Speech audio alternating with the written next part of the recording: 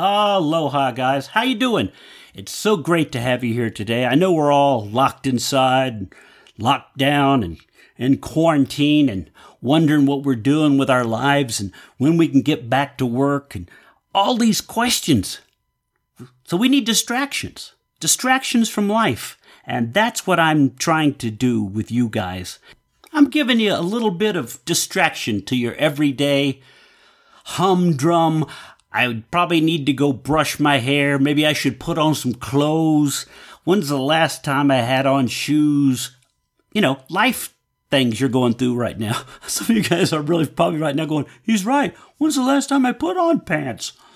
I just lay around the couch and watch good episodes of Gunsmoke on MeTV. Well, that's right. Now it's time for the Remasculate podcast. And I've got a great guest for you guys. A friend of mine for, 30 years or more. He actually was one of the guys that helped me get my start in the big time in Las Vegas. He moved me up. I was working, and he moved me up the comedy chain. You guys probably know him from The Sopranos and Blue Bloods. He is a regular on Blue Bloods with Tom Selleck. But he's been a friend of mine for years, and he was gracious enough to say, sure, I'll come do the podcast. It's my buddy, Steve Schirripa. Now, I recorded this podcast on Skype, and I'm going to join this right when I ask him about how it's going on the lockdown in New York City where Steve lives. So let's join it in progress right now. What it is, it's not good. How long do we think this is going to stay like this? What's your prediction? Hey, listen, I have no idea, Steve. I mean, I honestly have no idea, and I also don't think they should be opening nothing now, man. I know. I don't know what your feelings. I don't want to get into politics. Things are bad here. I don't know what it's like where you are or California. In New York City, 500 people died yesterday. Dang. I mean, over 12,000, 13,000 people died. Personally, I know numerous people have died. Numerous people are sick. And maybe it's hard when people don't see it in front of them. Yeah, that's what I think it is. You know, and you don't see it and you don't hear it and you don't know one connected to it. So then maybe you're going, what am I doing in my house? But in the meantime, when you're seeing and literally going outside, you're taking your life into your hands. Yeah. Now, have you been out? Have you done the trip to the grocery store? I go out about an hour a day. I just walk. A lot of people aren't wearing masks. A lot of people aren't wearing gloves. A lot of families, a lot of kids. I don't understand that part. Some people have to be out. I don't get it. We ran to the grocery store yesterday, and the wife put on the mask and had gloves, and she goes, I feel weird. I hope I'm not the only one like this at the grocery store. And as soon as you walk in, everybody, well, now mask, gloves. Everyone here has to do it. And it took too long to do that, but people aren't complying, so I think it's just going to go round and round and round and round. Like I said, it's really bad here. They can't bury people. They're better burying people that die, even not of the virus, out in Potter's Field. That's one of those things you hear about in movies. And then they're going to exhume them a year from now, so you can't even get a proper funeral. So that's what I'm saying. I don't know if everyone realizes, what it is. It's not good around here. Yeah, we had a protest here in Colorado, Denver yesterday with the whole, open it back up. It's time to open up the economy. Well, listen, we're all getting killed financially. All of us. Everyone is all screwed one way or another. Yeah. Some people worse than others, right? Right. But I think it should be open when the scientists and doctors say it should be open. I mean, it's terrible, but. Now, do you live in New York City proper? I live right in Manhattan. Oh, yeah. I'm right downtown Manhattan as we speak. Yeah. And I have a house in California, and I haven't been able to get there. And it's probably better there as far as you spread out. You have a backyard, all that kind of stuff. But here in the building, it's an apartment building, Yeah. Someone gets on the elevator, you get off. Yeah, I was working cruise ships right when this hit, and I was still working, and they were talking about it in different places. And if somebody got on the elevator and did a boy, you could just feel the up against the walls, and Well, you gotta. I mean, look, that business is, unfortunately for you guys on cruise ships, that business is over for a while. For a while, yeah. It's going to be at least summertime, or maybe even Is that later. where are you on cruises mostly? Yeah, I'm doing a lot of cruises now, a lot of cruise ship work. What's that like? You take your wife with you? I'm allowed to, but she has a real job, so she can't really go on 2 or 3 weeks at a time with me, you know. And you don't mind that? Yeah, I hate it, but wouldn't you? I mean, that's I would not like it. I could see a younger comic, if a guy's 25 and just starting, I could see, doing it for a little while. Yeah. Like a little bit, because otherwise you're buried at sea, literally, and nothing else is going to happen. I mean, it's a good way to make money because the clubs have dried up, I guess. Yeah. But, yeah, the clubs now, you feel like you're just a liquor salesman in a way, Yeah. No, time. I know the whole thing has changed, but if you're a single guy, you're out there, I guess it may not be so bad. I've never been on a cruise. It doesn't do it. You've never done it? Ever? Never. Oh, I thought that's one of those things that's required of New Yorkers. Everybody I meet on a cruise is from New York or Florida, It's not a chance. You're not going to catch me on no cruise. I just don't. It doesn't do nothing for me to go and eat with a bunch of people and be around people all day long. That's not a vacation to me, man. Yeah. So, but it's not the fact it's just this little tiny boat going across the huge ocean that, No, that doesn't bother me. But what about, are you allowed to mingle with the guests? Yeah. The ship that I work for a Royal Caribbean, and they're pretty good about letting you go out. You have nice quarters. Yeah. You live like a human. Yeah. And then there's other cruise lines that put you down in the bottom and make you wear a name tag and don't talk to the guests. Yeah, that's no good. I wouldn't like that. I couldn't do that at all. If you got treated okay, Yeah. But I mean, if you're a young guy, you're drinking, you're looking for girls, blah, blah, blah, blah, blah, may not be so bad. Right. Or you may not be looking for girls. You might be looking for more of those grandmas that you like to... But you know what I'm saying? Gilfs,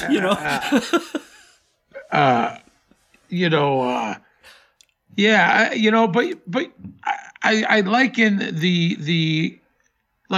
people used to go in Vegas. Now, that's how we know each other. I know you're probably close to 30 years or more. Yeah, at least now. Right? What's the first time you worked the Riviera? The 80s? 1987, and that's where I was going to go with you. See, I was going to take you back to that very first time. Well, which we will, but I'm just saying.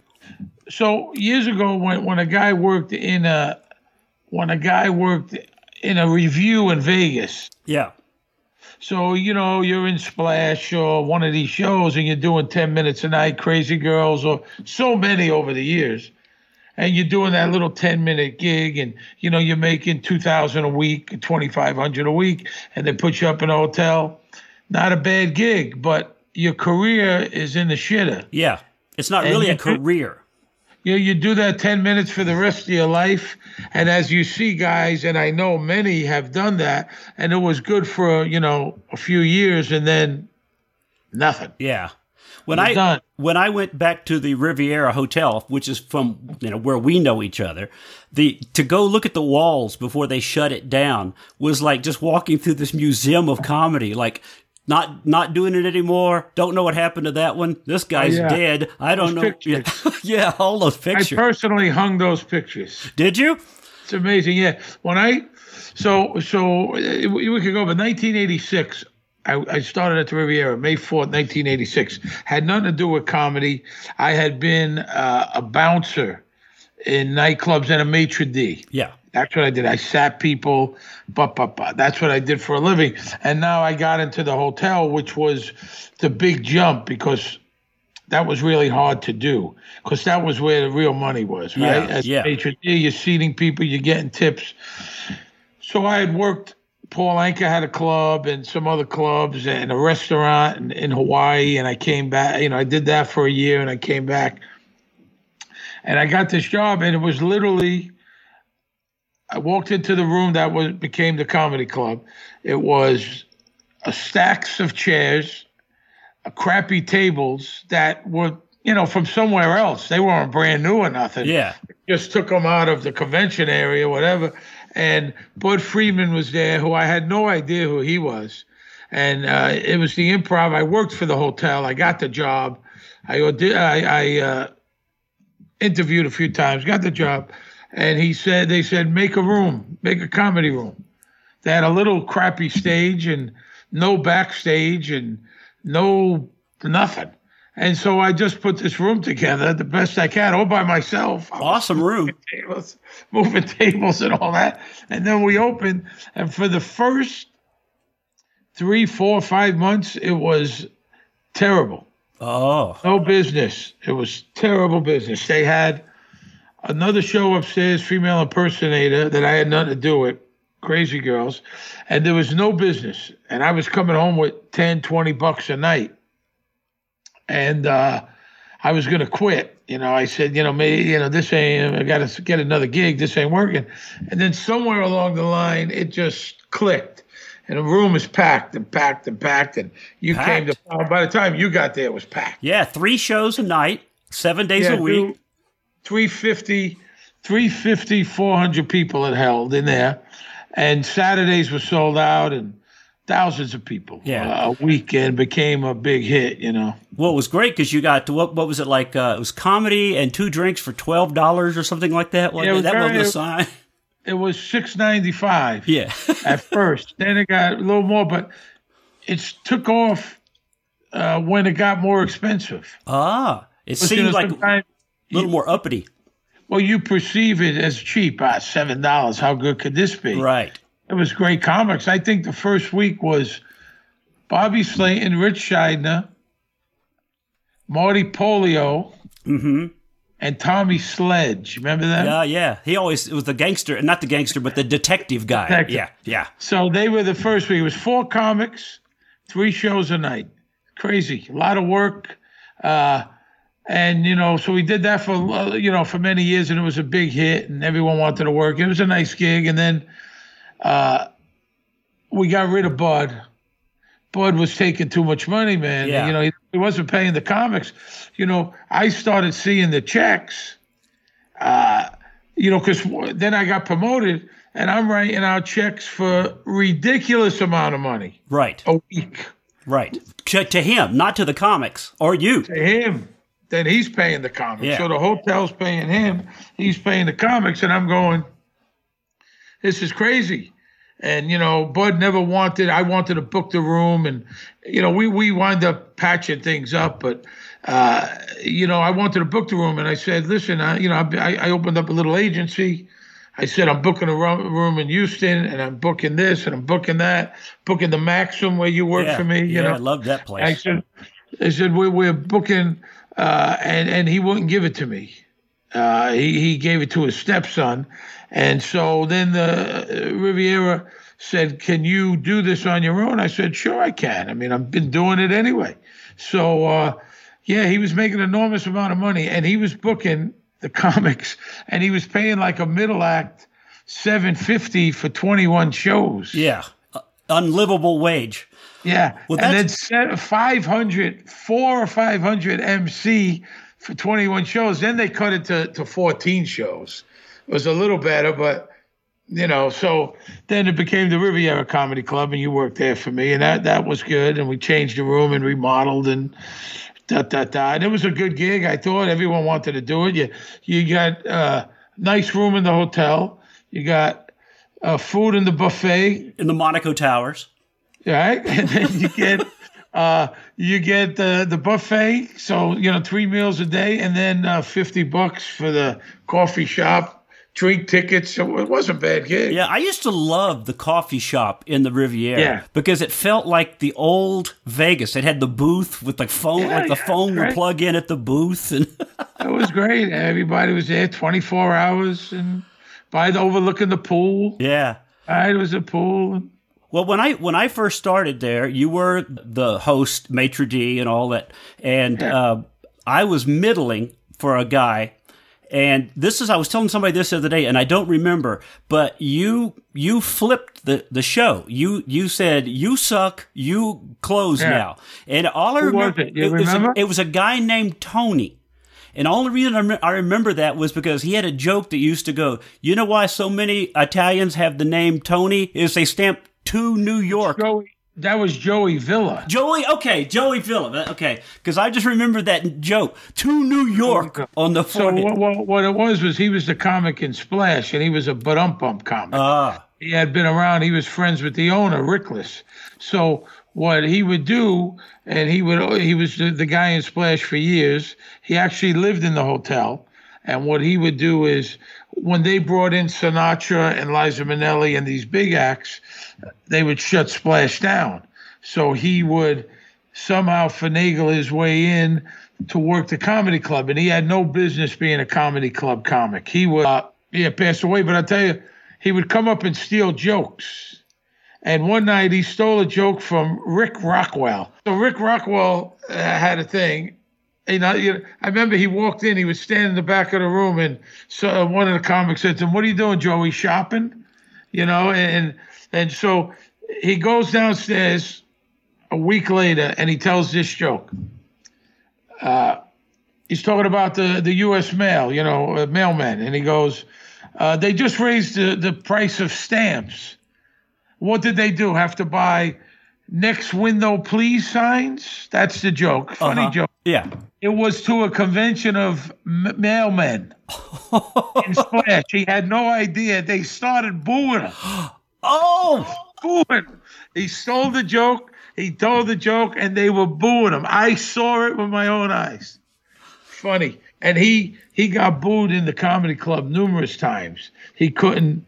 Him, and there was another guy, Morty Storm III, another old guy, and somebody did somebody a favor, and they booed him also. He was just not the right place. The room is packed, and this guy's telling those jokes.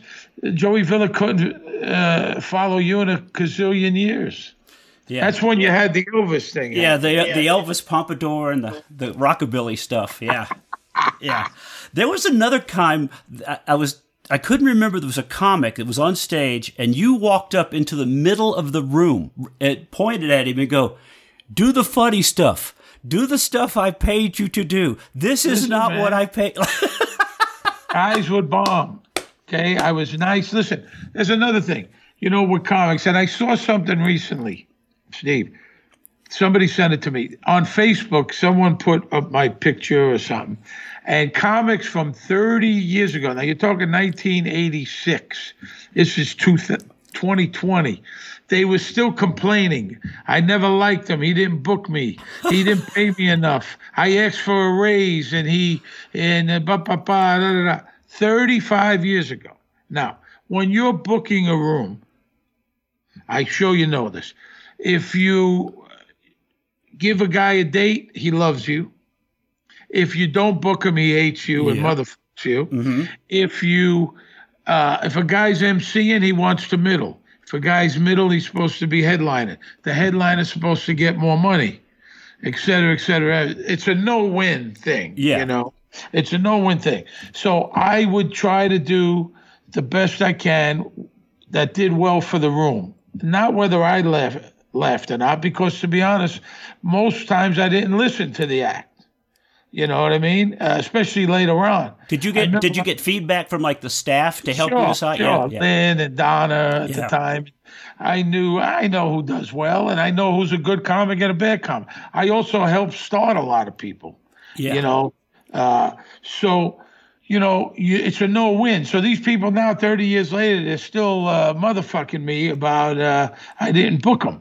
You can't book everybody. Sometimes you book a guy, you also don't want any problems. So if you're going to give me no grief, I'm okay with that. But if you're going to be a problem and I'm getting a call from the front desk and there's a guy 9 a.m. is eating breakfast in the employee cafeteria, drinking beer from the night before. Yeah. And I got to get that call at home at 9 a.m. or a guy's pissing in the lounge by the curtain at 4 o'clock or, there was a comic got called up to his room. He was lighting matches and throwing them, lighting matches in his room. The mattress was off the bed. He was laying like in the middle of the box spring and trying to light the thing on fire. So you have some insane guys, Yeah. and then you have guys that are no problem, no grief. They do a good job. I mean, that's the guy that I'm booking. Right. Now everybody came through there. At one point or another. You had Ellen and Bill Maher and Richard Belzer and Drew Carey and guys, Rob Schneider and Spade and Chris Rock, and then guys fade away. Yeah. Now, who did you have that started there that you thought, okay, this guy is probably never going to make it, but did? Who surprised you by holy crap? Not so much that, but you know who I helped? Doug Stanhope, who's gone on to like a big career. I mean, he was just hanging around Vegas. Yeah, I remember that. Then we started giving him some spots, and then Bud would come in once in a while, and then put some of the guys on Evening at the Improv, or I would have people when I had the bigger acts later on, where we used some of the guys to open. Yeah. For some people.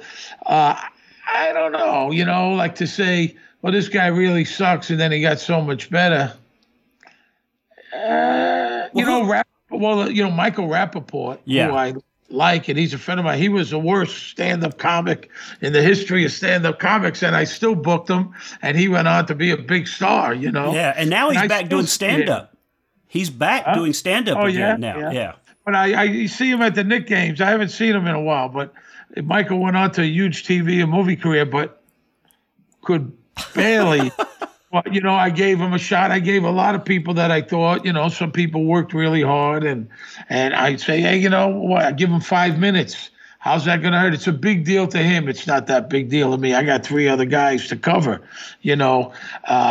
So I would do that. I liked giving some people chances. I would walk into a place, a bar here in New York, and even when I was on The Sopranos, I was still booking the room for 10 years. And I would go into a bar, and we're just talking, and this girl told me, she's a stand-up. I've been doing it, blah, blah, blah. I said, do you want to go to Vegas for a week? She said, excuse me? I said, I'll get you a week in Vegas right now. I called the secretary, Patricia. Listen, this girl's going to call you, blah, blah, blah, blah, blah. The girl probably made her life. She probably tell that story to this day. She went out to Vegas a few times and wasn't bad. Yeah. Got the job done. 5 minutes. How hard is it? Couple jokes, and your next act is. Yeah. Well, that's basically, I mean, I give you the credit for moving me up the chain of comedy. I've said that several times before, because when you flipped that show and I became the headliner, that was the first time I got to headline Vegas. So now I got to say Vegas headliner, which helped me in all the Funny Bones and all the other clubs. That moved me up the chain. Yeah. So I've always said, I owe it to Sharippa. And I don't know how he got more famous than anybody he ever booked. I don't understand this at all. I remember Franklin Ajayi. You remember him? Mm-hmm.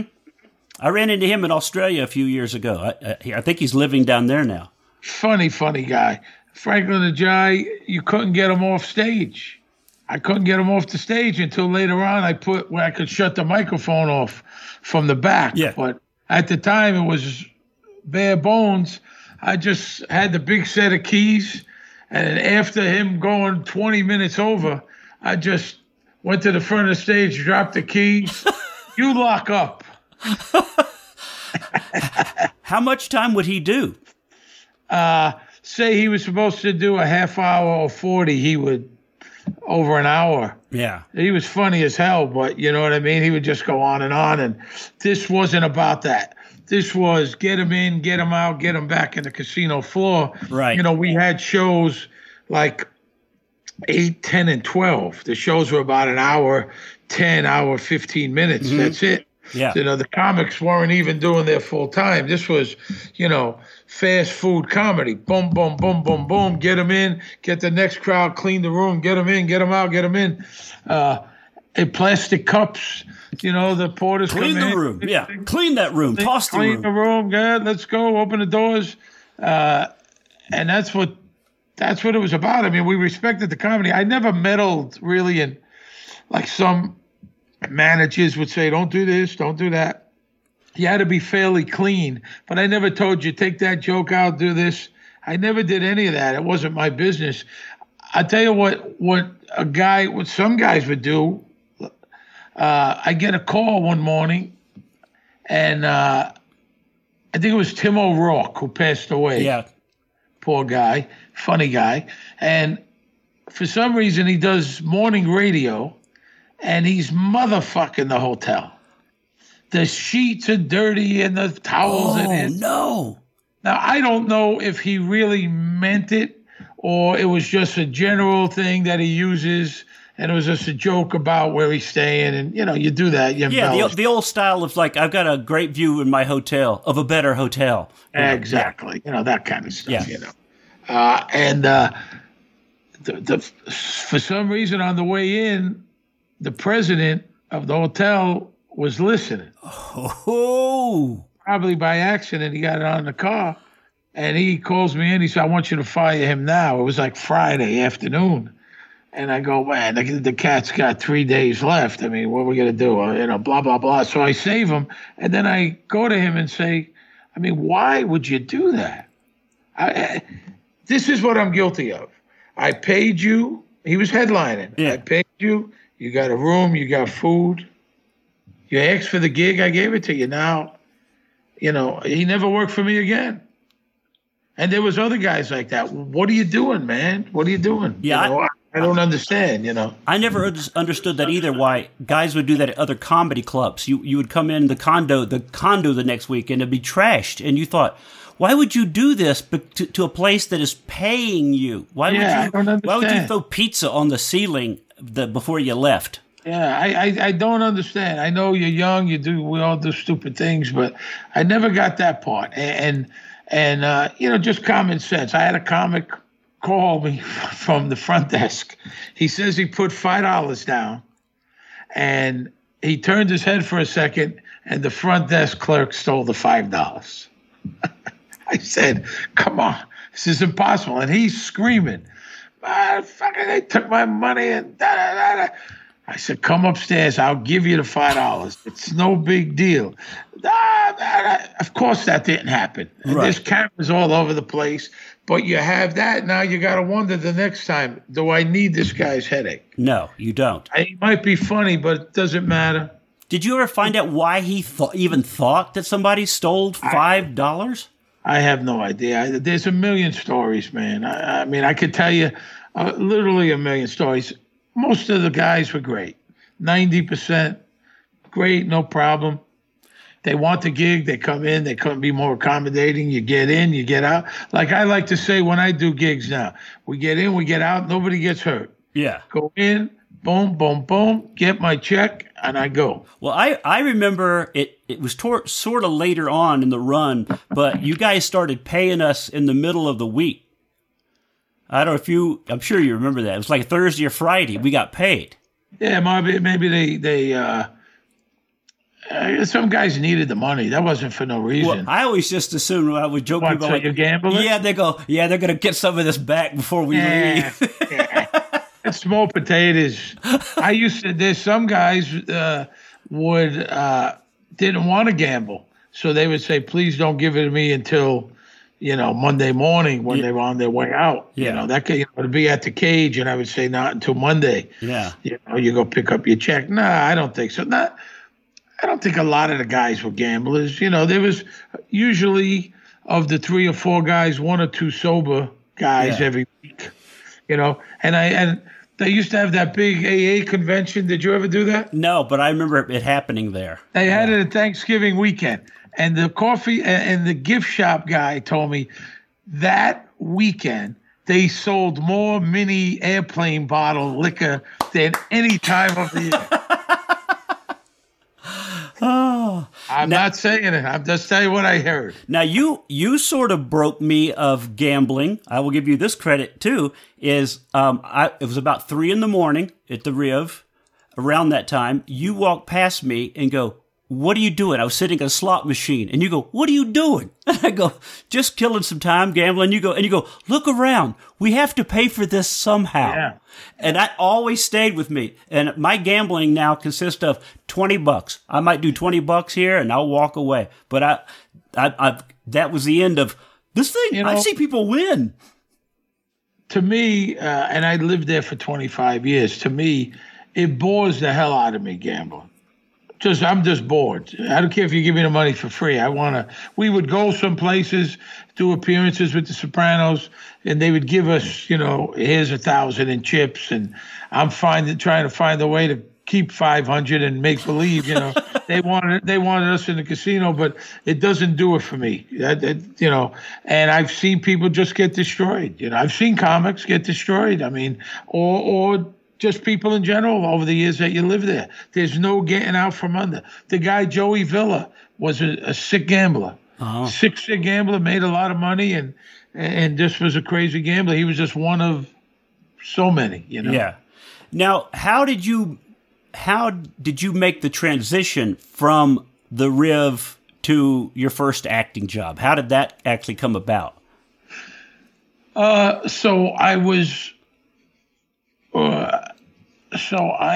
was the early 90s, and Bruce Baum. Remember Bruce Baum? I do, with the bags. The bags. And he looks like David Crosby. Baby man. Baby man. He used to work for me a lot, nice guy. And he said to me one day, he said, look, I'm doing this sketch. There was that show, I don't know if you remember Fox. Fox had a comedy show on Sunday nights, Friday night comedy, Sunday night comics. And he was doing these little films, these 5-minute films. And so he said, I'm doing one in L.A. I wrote something. Would you want to do it? And I had never read a script or anything like that. So I read it and I went, it was kind of funny. And I was like the lead guy, and the Geechee guy was in it, and Johnny Dark. And I think Barry Marder, And I think Barry might have wrote it with Bruce. And Bruce was a film guy. He was funny. And I flew to L.A., I said, why not? And I read the thing, and I was in the tuxedo. And we shot it on a golf course, and I had a lot of fun, man. I never did anything, never thought about doing anything. And I know it's going to sound like bullshit. I had such a good time that on the way home, I said, I kind of got a little rush, like I said, man, that was great. I was like, man, I think I shot it. Maybe I flew in on a Sunday morning, shot it, flew back. And, that was Sunday Comics, and then I got a call from the casting person. I was in one with Lenny Clark. Mm-hmm. I would fly or drive to L.A., and then I started getting little bit stuff, and then I started working with a guy in Vegas, and when something would come to town, he was a casting guy, and he would get me to audition. So I auditioned for Fear and Loathing in Las Vegas, and I got it, and a Chicago Hope, there was no pressure. Yeah. I wasn't looking to pay the bills. For me, it was a hobby. It was just a joke. So no acting lessons, or have you done since then? This guy came up and helped me. He'd come up to my office, and I would work one-on-one. I never took a class. I did one here once. It's not for me. And I still work with someone to this day. Yeah. I've been on Blue Bloods for 5 years. I was on The Sopranos. I was on another show, Secret Life of the American Teenager. I basically, luckily, worked for the last 20 years. And I still work with somebody one-on-one. When I get the script, I have a woman comes over, Joanna Bexon, works with a lot of comics. I had another guy doing The Sopranos. And I started that way. I didn't even have headshots. Do you feel, how about your memorizing lines? Do you have trouble memorizing lines, or any technique? You got to put the time in, sure. Yeah. I mean, it takes me a long time, but you got to put the time in. And I do, and it's a lot of work. And it takes hours and hours. I mean, you can't just go, okay, I got it. Because then when you get to the set and there's 200 people there watching you and you look like a jackass. Yeah. That's what I've always wondered, because I've done a few things in commercials, but there's always been a little small room or just the camera guy, and now say your line. I've always wondered what it's like to actually have to do that full scene where the cast is all around you, and listen, you got to put the time in. There's no way around it. There's no shortcut. People will say, well, what do you do? How do you do it? Everyone has their own process, and it takes me hours of work. Yeah. But you know what? I would have a very difficult time. I mean, you have what, an hour and a half of material, 2 hours? Yeah, probably 2 or 3 now at this point. How you remember that, I have no idea.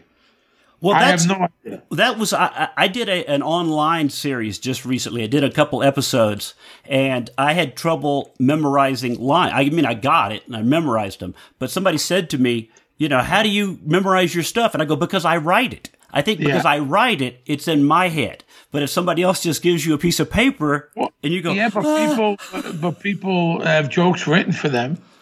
Yeah. I have hosted stuff.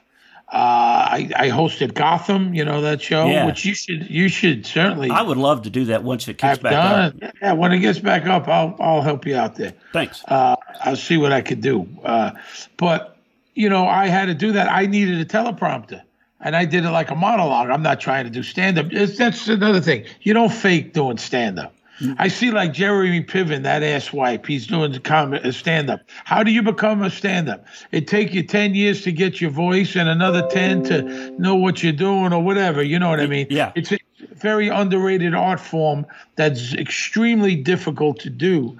And guys, all of a sudden, an actor is out of work. He's not getting a role. Suddenly he's a stand-up. I go, what do you mean? How did he become a stand-up? And they slap an act together and memorize it. Yeah. And that doesn't work for me. Basically, it becomes a personal appearance. It's not really even a stand-up as much as, we got to see Jeremy Piven or whoever, They advertise it as. Yeah. Whereas the things I've done, and I host a big event at the Garden every year, Madison Square Garden. 3 years I've done it. It's a charity event. Seinfeld, Chris Rock, Tracy Morgan, Sebastian Maniscalco. I mean, big guys. I do a little 4-minute monologue that's written for me, and then I just bring them in, bring them out. Yeah. I say I'm like, to this show, I'm like a bran muffin. I keep things moving. Well, I couldn't remember that because if someone writes a joke, I'll forget it. Yeah. Well, my dad was always really good at jokes. Like he had a head full of those, jokes. Yeah. And I can't remember that. I remember bits. I can do a 20-minute bit, but like I'm at an airport or, TSA, you're a comic, tell me a joke. Like I freeze. I'm like, I don't know jokes. I don't tell jokes. That's funny. Yeah, that's funny. But so that's how I had started. And then, I started getting some stuff, and I kind of saying, I wonder if I try harder, will I get more? But as we know, as the stakes get higher, the competition gets steeper. You know what I mean? Yeah. It's harder and harder. To get 2 or 3 lines is no big deal. In something, sketch thing here. And I started getting some stuff. Adam Rifkin, the director, put me in 3 of his things. He was great to me. And, something would come to town and I would get a few lines and I was happy. It was fun to me. I wasn't worried about the money. Yeah. And well, I remember going into your office at the Riv and you had the movie Casino picture on the wall. Yeah. From I had a little thing there. I had a little thing in the scene. I had a couple lines. You could barely hear me, but I got my SAG card. And I had auditioned for De Niro, the asswipe, and Scorsese. And so, I started, trying a little harder, and I was getting more and more. But then, like I said, what happens? And I went to New York. You Fink, remember You Fink? Yeah, I remember you. Uh-huh. You Fink, he got married, and I came to New York for a wedding, and I auditioned for The Sopranos, and I flew, and they said, would you come back for a call back? And I said, sure, and I flew myself back. My wife talked me into it. And like I said, I had the money to do it. And the first season, I paid my own way and put myself up. And it cost me $24,000 to make $22,000. And the Riviera was great to me. Let me go, had vacation. And if I didn't have any dough, I wouldn't have been able to do that, Yeah. And so then I became a series regular. So it kind of was the right place, right time. The stars were lined up. I was prepared. I worked hard. Well, and that's what happened. You were really Steve all the way through this thing. I mean, the comic that I talked to that says, is Sharippa's in Sopranos? Of course he is. Yeah. It's but like a lot of people didn't like that. That not everyone's happy for you, as you know. Yeah. Not everybody's happy you're doing good. You know that. Yeah, I know. Except for a handful of friends, most people want to see you fail. I've never really been that way. I've always been like, I want people to succeed. Because if they can do it, I can do it. Yeah. You happen to be a good guy. That's not how it goes down all the time. But, and I just worked really hard, and I wrote books. And listen, I come from the business side. I know that the show wasn't going to make me this huge star. I'm a realist. So, I wrote books, and I sold one to Nickelodeon and made a movie, and personal appearances, all kinds of stuff. Now, I didn't know about the book and Nickelodeon. What was that? It's called Nicky Deuce, and there's 5 of us from the show. Jim Gandolfini's in it, Paulie Walnuts is in it, Johnny Sack, Michael Imperioli, and who am I missing? Michael Imperioli, Paulie Walnuts, Johnny Sack, and Jim, and myself. And I sold it to Nickelodeon, and it took me 7 years, but we got it made. It was a kid movie based on one of my books. I wrote 6 books. One was a New York Times bestseller. And then I created a few shows for Discovery, and I was a correspondent for Leno. A lot of comics didn't like that. Yeah, I remember that. They thought I was taking their gig, and it made me happy. Because I'm not going to say everyone, but in general, a lot of comics they're not rooting for each other. They're not. No, we were before. I was telling younger comics this recently. When I started back in the late 70s, 79 was actually the first time. But I was with Bill Hicks and Sam Kinison. And you were down in Houston? Down in Houston, yeah. And that's where you started. Yeah. And we used to we hung together, we stayed together, and we wrote for each other. Like a lot of us would be like, I've got this idea for a bit, but it's more you than me. And we just give each other stuff. Like Sam. Is that where you're from, Houston? Yeah. Yeah, I grew up. And so what was the show? Sharon? Who used to own the club? Sharon Menzel. Yeah. I did a lot of stuff visiting with her. She used to live in Vegas, and she was still booking. I think she passed away, right? Yes, yeah. Yeah, she was great. She was living in Vegas in the mid to late 90s, and I did quite a bit of business with her, booking acts and stuff. But that was with Jimmy Pineapple. Exactly. Bill Hicks, Jimmy Pineapple, Esquire. A couple other guys.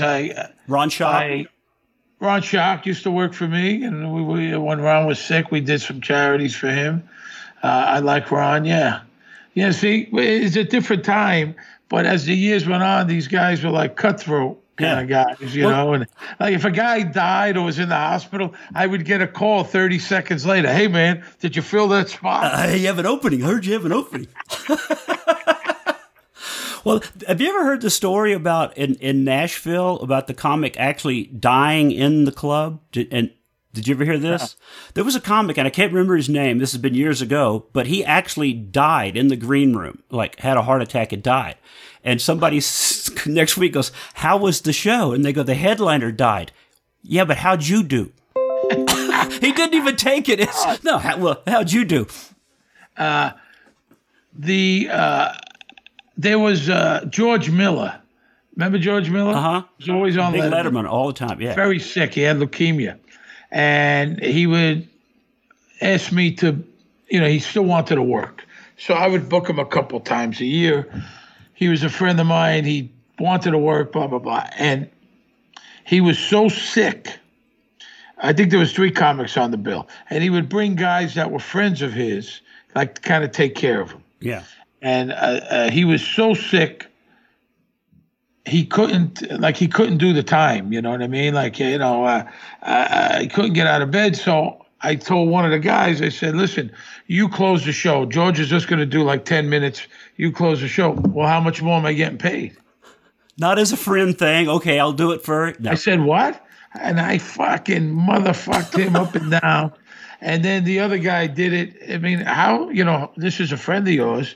And he wanted to get paid more money. This guy's literally on his deathbed because George died shortly after. Listen, that's not just comics. That's, as you get older, life. Everybody in life, you see, you know, it's everybody, everyone's trying to move to the front of the line. And,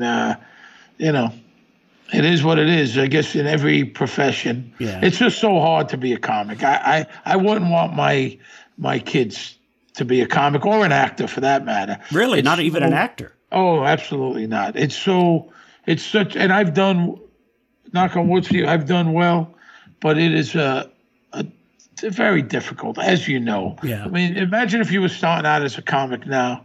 It's a whole different world. I wouldn't do it. I've told that to other people. I would not do it if I had to start now, because when I started, there was a limited number of comics and the limit of clubs, and now everybody you talk to, hey, I'm a comic. Are you my brother? He's a comic. Do you know that? Listen, Randy Critico, you know him? Yeah, Crazy. Did he do a Randy radio? Critico, he says every time a steel mill closes, there's 5,000 new comics. Exactly. You know, yeah, I mean, there was less comics, there was more clubs. It's a different world. I certainly wouldn't want it. It's a very, like I said, very underrated art form. Well, you're up there, you got nothing in your hand but that microphone and your balls. And Yeah. I've seen guys die. Youch. Well, I had been in a band in high school and had sang in a band. And so, when you front a band, you're kind of the front guy and tell a story and a joke or something. But if somebody screws up, you can always turn and blame the band. Yeah. Then all of a sudden you realize I'm alone on stage. This is it. I have nothing to blame. I can't say, hey, you made a mistake. That's why that song sucked. You just have to accept it as a. Absolutely. I mean, and I've seen guys get booed off the stage. I've seen, I saw a comic,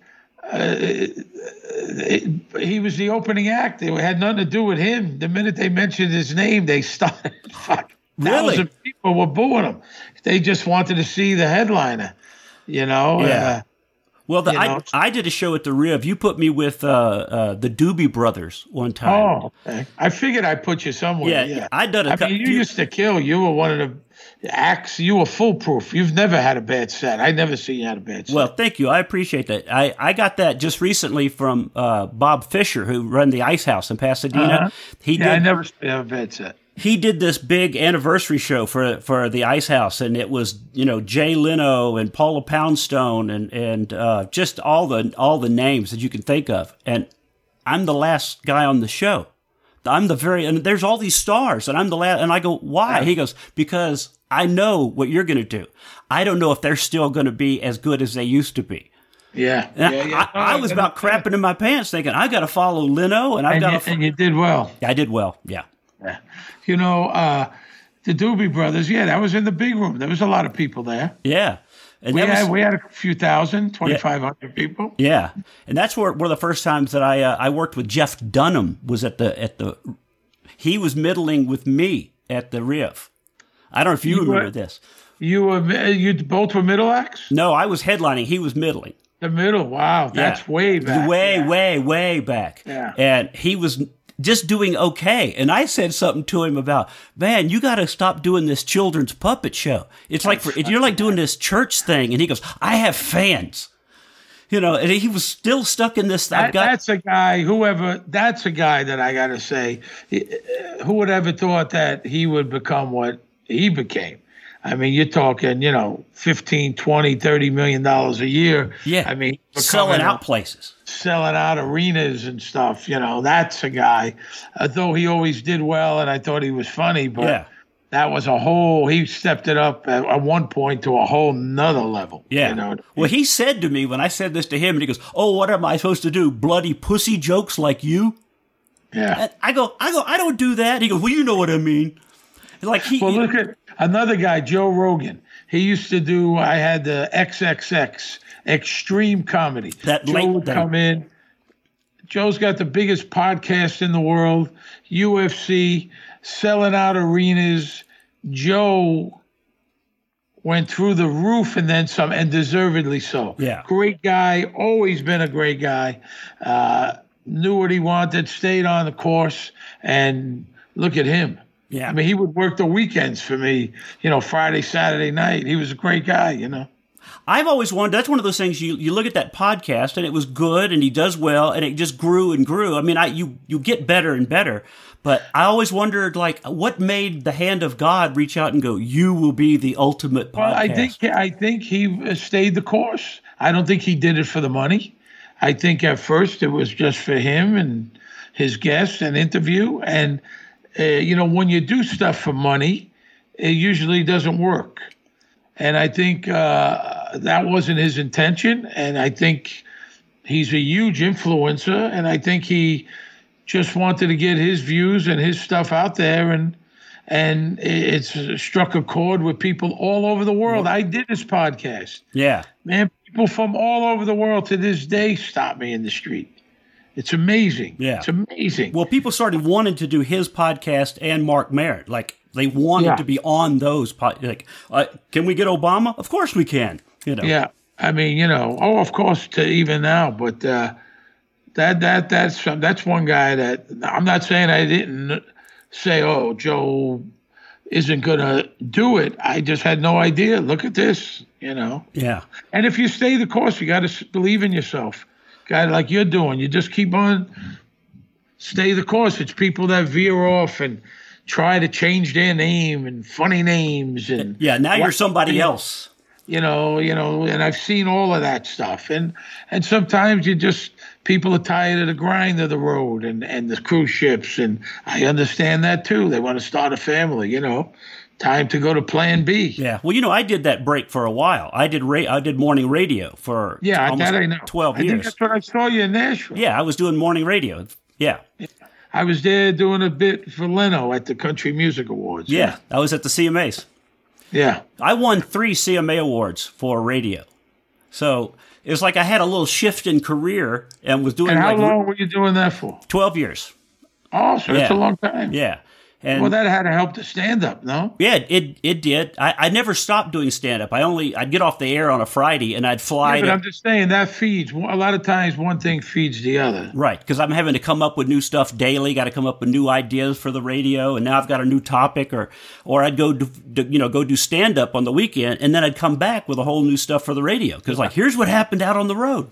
So they were going hand in hand there for a while. And guys kind of have to reinvent themselves. If you think about it, Steve, not that many comics are just pure comics. Yeah. They've tried their hand at acting or writing or a sitcom. You know what I mean? We could do a few. Louis Black is one, but Louis has had a few shows. Yeah. He still does good business. Until Seinfeld, he was a straight stand-up. But everybody kind of has, even Leno had his show. People just to do straight stand-up, there's not that many. Yeah. Now, I wrote a pilot, and I sold it to Disney back in late 90s, and they put me in acting classes for a very short period of time to learn how to play myself. It was actually like a Roseanne kind of thing. I would be myself, and I always thought it was weird. Like, I'm going to go learn how to play they go, yeah, you're fine on stage, but it's completely different. It's a whole different set of muscles, man. It's a whole different thing. When the people go, oh, you're just playing yourself. Yeah, well, you try it. Yeah. You try it. It doesn't work that way, at all. And I know of a story of a female comic who had the thing done. They were at the read-through. They were going to make this pilot, and she was playing herself. This is a true story. And they're at the read-through. She changes her voice over the weekend or however she was preparing. I don't know if it was an acting coach or something, but she's not playing herself. I mean, this was a slam dunk. They were at the read-through. Somebody told her, make a choice. Studio was there. They were there. They were going to make this thing. And she... they took a break. They said, listen, just do what you do. I mean, could not do it. Could not do it. They even were going to have someone play her. They thought about replacing her with someone to play her. Yeah. Like, this guy's going to play Steve McGrew. Yeah. Well, that actually kind of happened later on, because after my sitcom didn't get it picked, the same guy that did Marlon Wayans' show, My Wife and Kids, the same producer. Yeah. The project got dropped, and they liked the show so much they thought about trying to sell it again and recast it with somebody else, and Which happens. Listen, it's not easy to carry a show. A sitcom is a whole different rhythm. It's hard, man. Yeah. It's really hard. People have no idea. Even the worst show, like a terrible show, how hard it is and how hard to that you have to work. Yeah. Carry a sitcom. That's not easy. I've done a lot of sitcoms, and as far as going to acting class, Michael Strahan, I played his agent. They did 12 or 13 episodes of a show, and he had an acting coach with him on set, as did George Lopez at the beginning. And would say, no, say it like this. Now say it like this. Yeah, there's nothing wrong with that. I'm all for it. Yeah. The more help, the better. Well, I kind of thought at one point, well, I'm just going to be a comic. This is what's going to happen. I'm not going to have it. But the older that I've got, I still got ideas. I pitched some shows to CMT that almost got a pilot a while back. It's like you just don't give up. Part of what this career is you don't give up. No, should you, man? I mean, you got a lot of fans out there. That's your world. But, you know what I mean? I mean, that kind of country thing is what you do, and they always need stuff. So well, that's exactly what. Why would you give up? That's what a friend of mine, an actor friend of mine, said recently. He goes, you're thinking like a comic. You need to think like an actor, because no matter how old you are, they're going to need somebody for that. They're going to need a gas station attendant, or they're going to need a grandfather. You see a lot of comics and just people in general, as the years go on and they get older, their career flourishes. You see a guy 50 years old, 60 years old, and where's this guy been? On Laverne and Shirley, you remember that sitcom? Phil Foster played their dad. Played one of their dads. Laverne's dad. Laverne's dad. Yeah. He was a stand-up forever. You didn't know. I did not know that.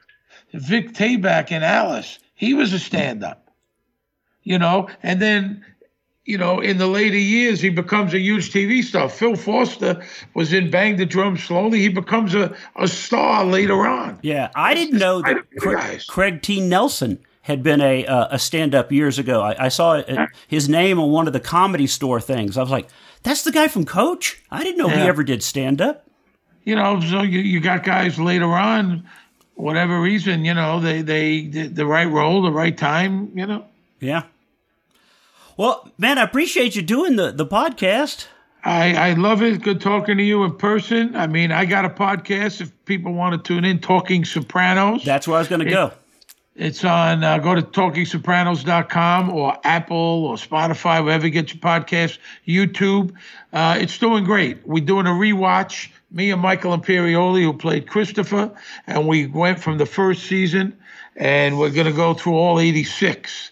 And he's in California, I'm in New York, and we're doing it, and it's been going great. It's a lot of fun, and we got different guests and people that made the show the success it is. So if you're a Soprano fan, tune in. But I'm on Blue Bloods. They shut us down March 13th, but hopefully when things are up and running, we'll go back for our 11th season. That's been a good gig. So there's a lot of Blue Bloods fans out there. It's a great show. We're happy to be part of that. And we got canceled we do a show called Conversations with the Sopranos. There's 3 of us who show clips. And we went to Australia last May, and we were supposed to do a European tour this May that got canceled. So. Yeah. Well, let me ask, before you go, I've always been a huge fan of Tom Selleck. I mean, a long time. How is he in real life? Is he a good guy, a fun guy to hang around? Guy. Listen, I've had one scene with him. I don't see him that often. Really? I've only had one scene with him. I've done 76 episodes. Sometimes people think you're all together. I don't see him. I've seen him 3 times since July when the season started. Yeah. Last July. Great July. Guy. Very complimentary. He's great. Iconic TV guy. No, he's great. Big baseball fan. I like Tom a lot. Good. They're all great. That whole cast. That cast is amazing. The show is amazing. Wahlberg. Good group of people, man. I'm happy to be. Yeah. You take care of yourself. Stay safe. Man, I appreciate you doing this. I'll be in touch with you. And maybe at some point we'll try to do this again on another topic. Absolutely. I would love it. All right, Steve, thanks for doing it. I'll see you later, man. Stay safe. All right, bye-bye. Take care. And there you have it, the magnificent Steve Schirripa. Like I said, I've known him for 30 years. It was fun to watch his career grow bigger than mine. But hey, like he said, never give up. Never give up, never surrender. Wait, what movie was that? Never give up, never surrender. Never give up, never surrender. That's been my motto for years. Never give up and never surrender. Just keep doing what you love, and it's never a job, right? That's what they say. Find what you love doing, and it's never a job. I hope you guys enjoyed the podcast today.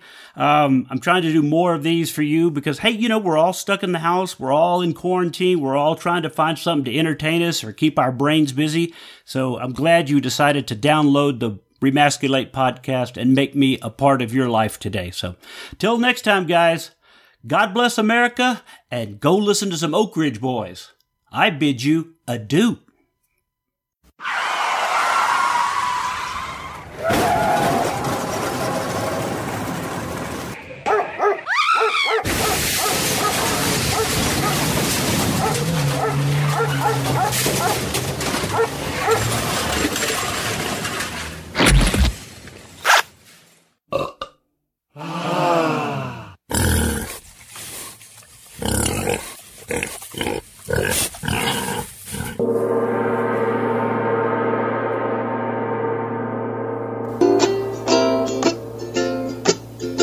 In the basement of the mud flap house, fluffing and poo, and they're under with the grains and news, and poo licks herself, and flap contemplates manly things. He thinks about guns and trucks and Stooges 3, men and boys, and that doesn't sound right. He thinks about boobs and bacon and power tools. Come with me, let's remasculate. Oh, won't you come with me and remasculate?